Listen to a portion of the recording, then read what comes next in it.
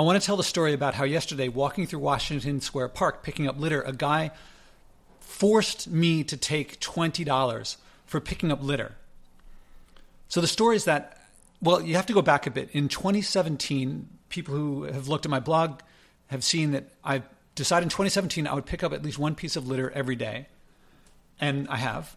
And since then, I've gone across the country. I've picked them up in all the states that I took the train across the country, including in the 48 hours from LA to Houston at these whistle stops. It would be hours and hours since, forget about wireless connection, we had no phone whatsoever. Even then at these whistle stops in the middle of nowhere, hours and hours and hours away from some place where people lived, there would still be litter there. So it's not just some city thing, but it's definitely a city thing. And then since the pandemic, when Washington Square Park, which is something like my backyard, the northwest corner, which always had people selling weed in it, go walking through at night. I've lived here 21 years. There's always been someone like weed, smoke, want to buy some weed. But now it's fentanyl, meth, crack, syringes all over. So there's still the weed dealers, but separate from them is the heroin and crack and fentanyl and opiate users. There's a big difference. Weed dealers want customers to come. They want the park to, they don't really care about it that much like someone who lives here, but they want people to feel comfortable coming there. But the heroin and crack, fentanyl users, as best I can tell, the future is no better than today for them. So there's no point. They leave a huge mess, including the syringes, including all this garbage everywhere. When the pandemic hit, I said, all right, besides picking up one piece of litter a day, I'm also going to pick up at least 3 pieces from the northwest corner of Washington Square Park. Whether I like it or not, they're my neighbors. People complain about how the police don't do anything about it, but the police can say, well, we're hamstrung because the laws don't allow us to do certain things. You can say there's systemic effects. The long and short of it is that they're there. I'm here. I'm going to pick that up. Let's see, the few things I got to tell a story about how one time, they know me now. They see me as the guy who comes through every single day. I've only missed a couple days since the pandemic began when I was out of town. One time, I'm going to pick up a bag on a bench, and no one's near it. Usually when I see something that could be of value, I pick it up and hold it up and look around to no one in particular. So is this anyone's? Anyway, just as I go to pick up this one bag, some guy jumps up and gets in my face. And in my face, he's like, what are you doing? Why did you pick up my bag? What are you doing? Take my stuff. And before I can answer, another guy jumps up in between us, facing him, and says, no, man, he's cool. He picks up litter every day. So this is me. I'm there every day. Also, my mom was visiting the other day. And we were down by Washington Square Park, and I said, do you want to go through? And so we walked through, and I walked up to some of the dealers, and I said, hey, you know me from all the time coming through. And they're like, yeah, of course we know you. And I said, well, here's my mom and my stepfather. So we were all talking, and they got to meet the family and things like that. Anyway, yesterday, I'm walking through, doing what I always do, is I'm picking up litter. Actually, as it happened, I was going to put litter in this one can. The litter that I picked up, I was going to put in this one can. But when I looked in the can, for some reason, it's like the big can around, but it didn't have the basket inside that actually holds the bag. So I didn't want to drop the waste in something that wasn't actually like for the maintenance people. I didn't want to make it difficult for them. So I went to the next trash can. And as I went to the next trash can, I dropped some stuff in the can. And then there was a guy sitting there eating. And there's a piece of trash on the ground in front of him. And I go to pick it up. And as I usually do, I say, is this yours? As I'm picking it up. And he goes, yeah. And I put it in the trash can. And he goes, thank you. Thank you. And he's really, really heartfelt. I say to him, well, what I'm doing it's just what I do. I don't consider it thanks-worthy. And he goes, no, man, you're really doing something nice. You're doing something for the world. And I go, it may look that way, but to me, it's like thanking a parent for changing their own kid's diaper. And he says, well, that's their own kid. They're helping themselves. But this is the world. You don't have to do that. And I say, I'm not going to try to change your opinion of how you look at these things. But to me, it's not that different. I'm taking care of the world. It's my civic duty. It's like jury duty. This really starts activating the guy. He starts getting like, you're restoring my faith in humanity. He says, nobody does this. I'm so glad to see that somebody's doing something like this. And I'm trying to say stuff, but he's actually doing by far most of the talking here. He's interrupting me a fair amount, which I'm fine with because I'm kind of curious what he has to say. The guy is a construction worker. His hat is next to him, the hard hat. He's wearing the vest, the bright yellow vest. And he's talking like not a Brooklyn accent, but a Long Island accent. I'm not doing very well because I'm not him, but it was like an accent like that. Definitely like this is a worker. I'm on my way to NYU where I'm going to write on the book that I'm working on. So it's a nice little interaction there. He says to me, you should run for office. You'd be this is what we need, someone like you. And I go, I'm not going to run for office. And he goes, because you wouldn't be bought. And I joke, well, that's why I wouldn't make it, because I'm not promoting buying things. And he says, he keeps harping on, you're doing things that other people wouldn't do. Other people don't do these things because it's like a burden. That's, for me, it maybe could have been a burden at the beginning, but the more that I do it, and I say this to him, a long time ago, almost 10 years ago, I challenged myself to go, I should give some background here. This is what I said to him. I said, picking up the litter and putting it in the trash can is not making the world cleaner. It's just moving stuff around. So maybe some of the litter won't make it into the ocean. Instead, it'll go to a landfill, but it's not making less litter, less garbage in the world. I said, what makes less garbage is a complement to this, which I also do. Picking up litter makes me not want to get things that create litter. I say at home 8 years ago, I challenged myself to go without buying packaged food. At the time, I threw out my garbage once a week, but with practice, it became once every 2 weeks, every month, every 2 months, and then I said, I think that day was the 22nd. So I said, in 2 days, on the 24th, will be 2.5 years since the last time I threw out my last load of garbage, which was December 25th, Christmas 2019. I'm on one load. That's lowering the amount of garbage. Now, picking up litter also, it makes the streets cleaner. To me, picking up litter out here in the park is like picking up litter at home or cleaning my floor at home. My home doesn't stop at the walls of my apartment. This is still my home. And he's like, yeah, but other people don't do this. And I say, look, there's 3 ways I could look at this. I could try to imagine the garbage isn't there. But there's no way I can, once I've seen it, I can't ignore it anymore. But also, it's more and more all the time. It's increasing. So that's one option. I can try to ignore it. I think a lot of people do that. Another is I can look at it, acknowledge that it's there, and say, well, it's someone else's problem. I pay my taxes. Someone should clean this up. Or I can pick it up. I don't see any other options. And of those 3 options, picking it up seems like the best thing to do. How could I do anything else? And he's really brightening up at this. He's interrupting me less. He's enjoying what I'm saying. And I say, at the beginning, it was a kind of burden, but everything I do leads me to want to do the next thing and the next thing and the next thing. In the business world, we talk about this as like having a mindset shift to a learner mindset, and then a process of continual improvement, that each thing I do makes the next thing possible, makes the next thing enjoyable. So really, you're thanking me for doing something that I'm enjoying. It makes me feel good. And the alternative makes me feel bad. So it's natural for me to do it. We start talking about food as well. And I point out to him, this guy's overweight. He's, I doubt maybe 200 pounds. A lot of fat on the guy. He's picking up that I'm eating healthy. And I say, look, I eat with the unpack. He's like, what do you eat? And I say to him, sorry, I'm kind of jumping around, but I didn't write this down. I point out to him how I saw a survey, and this is on my blog if you look it up, reporting what Americans spend their money on food. When I read that, I think this was before the pandemic, I got out my receipts from my credit card and so forth to find out what I spent money food on. And I told him, the thing that I spent the most money on is not even a category for the rest of America. He said, what? I said, the thing I spend most money on is dried beans that I cook in my pressure cooker. And there wasn't even a category. They had canned, but not dried beans. Otherwise, it's like mostly fresh fruits and vegetables on top of legumes. And, stuff I get from the bulk section, like grains and nuts. So this guy's really starting to get really interested in here. And I say, look at me. So I'm fairly fit, certainly more fit than him. And I say, I eat to full every single meal. And this is what comes out, right? I'm pointing out that I'm fairly fit. And I say, but I wasn't always like this. When I was a little kid, my older stepbrother would grab my nipple and twist and go, titty twister, because there was fat, because I was a chubby kid. Not by today's standards, but by 1970 standards. And I was very ashamed at that. And I told him how I would always eat ice cream. I always had ice cream in my freezer. My dad was one of the first to get Ben & Jerry's, because I belonged to this food co-op in Philadelphia that was connected with the Vermont scene. And that was when ice cream got really dense as opposed to the fluffy stuff. And I loved Cherry Garcia, and I always had it in my freezer forever until I stopped having it. And now it's been a long time. Now ice cream, forget about that it's dairy and I'm vegan, but it's cloyingly sweet. It's disgustingly sweet. There's no way, I don't think there's enough money in the world to get me to eat Ben & Jerry's. By contrast, I point out to him, because I'm not killing my taste buds or super saturating my taste buds with that so much sugar, apples now to me taste as sweet as Ben and Jerry's used to. And broccoli stalks taste to me as sweet as apples used to. And then other vegetables taste sweet also. So I have more sweet in my life, but less sugar, which is what I want. I don't care about the sugar. I care about the sweetness. So I have more sweetness, less sugar.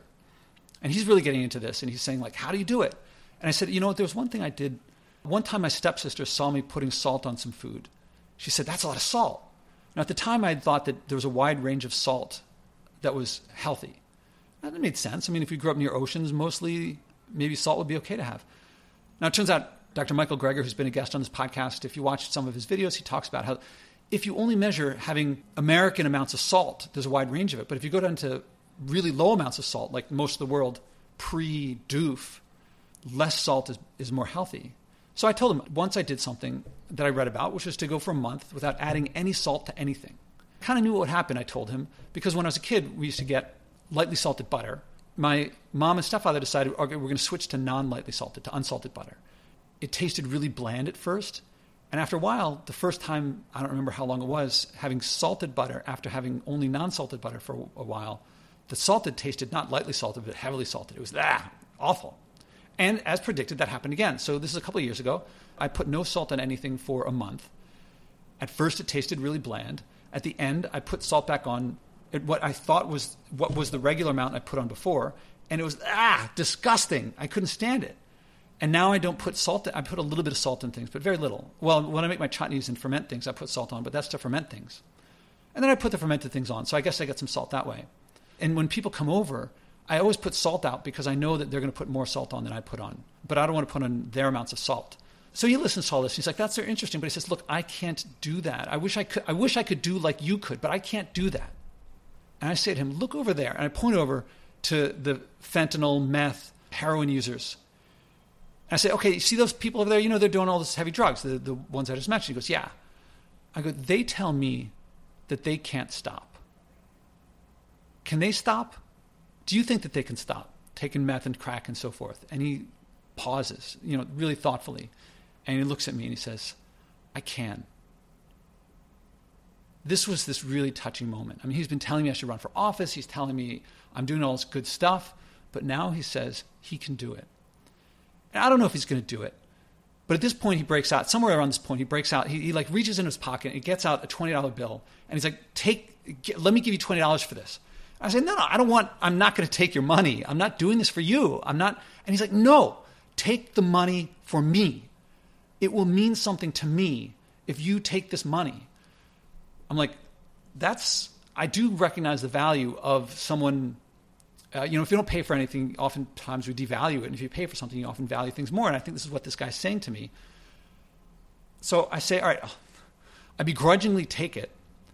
And I say to him, but look, I'm not going to, I'll put it to good use. I'll donate it to something. And he goes, no, spend it on yourself. Spend it for whatever you want. So I'm like, this is crazy, but all right, I'll take it. So I'm taking the money, this crisp $20 bill. I don't really know what I'm to do with it because I don't need it. But he's really showing he was showing me how much he cared. At some point, somewhere on this, I also realized, I wasn't walking through the park for no reason. I was walking on my way to something. I had a call at 9. I looked, no, it's like 8:45. So I was like, yeah, I got a few minutes. So we kept talking for a bit. I had to run, but we kept talking for another maybe 10 minutes at that point. I don't remember what more we said, but it was kind of just talking about ourselves and what our backgrounds were. It was a touching moment. I wasn't planning it. Over the years, I've been struggling with what to say when people say thank you or people say whatever. People say different things. Actually, I'll mention a while ago. I don't know if I've told this story on this podcast. Once I was walking to class along Washington Square Park. I was kind of in a hurry. My rule is that this northwest corner, I've set up like boundaries. There's like a fence around the corner. So sometimes I walk around the outside of the park, and if it's inside the fence, I reach through the fence and pick up stuff. So I'm walking through and reaching through the fence. And when I pick stuff up, sometimes I say that's 1, that's 2, that's 3, because I want to pick up at least 3. There's one time I'm walking south along Washington Square Park West. I reach through and I pick out a piece of garbage, and I go, that's 2, because it was my second piece. And I hear from back to the right, slightly behind me to the right, I hear, thank you. And I turn and face that guy, and I'm trying to think of when it was, April, a couple months ago. And I turn, this is a pretty tall guy, wretched looking. I mean, his clothes are tattered, scabs on his face. And I'm like, yeah, I just pick up every day. And he says, yeah, I see you every day. I want to say thank you. I say, well, yeah, it's something that I do. I think it's important. He goes, yeah, I wish other people did that over there on Crack Row. So I'd never heard the term Crack Row. He says, I wish other people could do this. And he goes, I'm a heroin addict, but I don't let it go like that.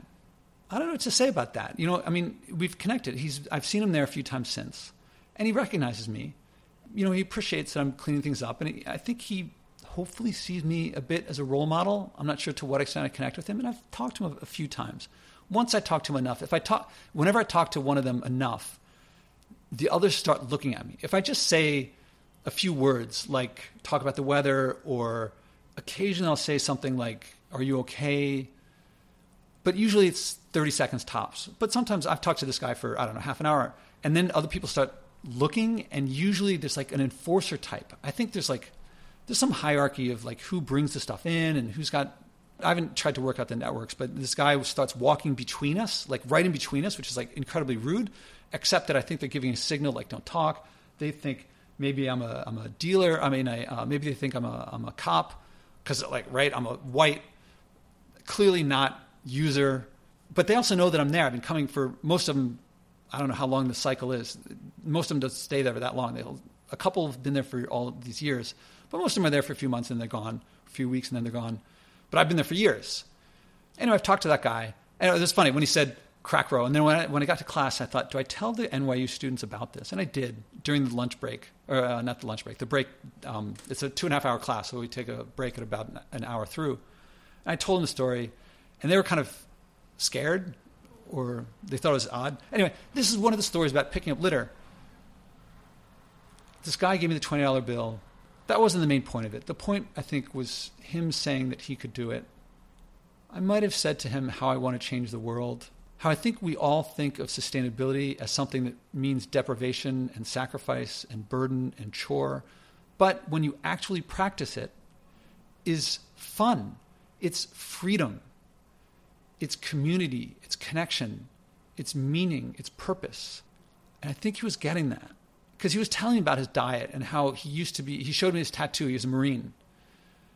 And he was very fit at that time. Now it's changed and it's lots of burgers and things like that. Doof. He didn't use the term doof. I didn't explain it to him. But doof. And he felt so helpless. There's a lot of systems at play. We live in a world in which all these mega corporations have found that their greatest profits come in triggering our craving, not the betterment of our lives, but our craving, our thoughtless, triggered craving, which in its extreme forms would be the heroin, the fentanyl, both coming from the medical establishment, crack, cocaine, but also salt, sugar, fat, doof. And he's living in a world in which his personal choice is very difficult because it's so much easier just to do what's all around him.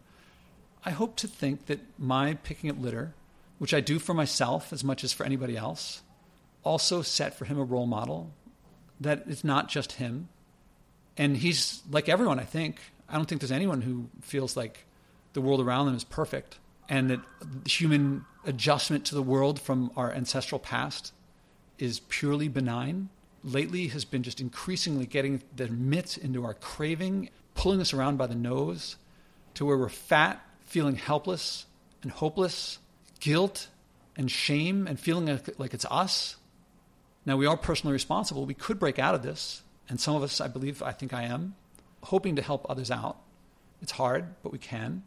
If taking $20 from him helps him reinforce that message, that's what I felt when I took it. I don't know how I'll spend it. I'll enjoy spending it. I will spend it on myself as he asked me to, and I'm going to enjoy it for whatever I spend it on. It's not going to be some physical thing. It might be some farmer's latest peak ripeness vegetable, something like that. I'm not sure. I thought to myself as I walked away, should I have kept in touch with him? Should I have told him about my podcast and suggested maybe he listened to it or invited him to be on the podcast? I let the moment pass. I didn't want to be attached to it. He's one person, and there's billions of others. And I hope to have that effect on others. This is what keeps me going. It's one of the many things. I could tell lots of stories about how people come back to me and show me the pictures of their kids picking up litter that they would not have had they not learned through me, the parents, of how I pick up litter and how I do the things that I do. And I don't know the kids, but I affect the kids through them. That's the story about the guy who gave me $20. The guy who gave me $20 for talking to him about how the heroin, fentanyl, crack, also the people addicted to salt, sugar, fat, littering, flying, etc., if they could stop, couldn't he? And he said, yes, I can.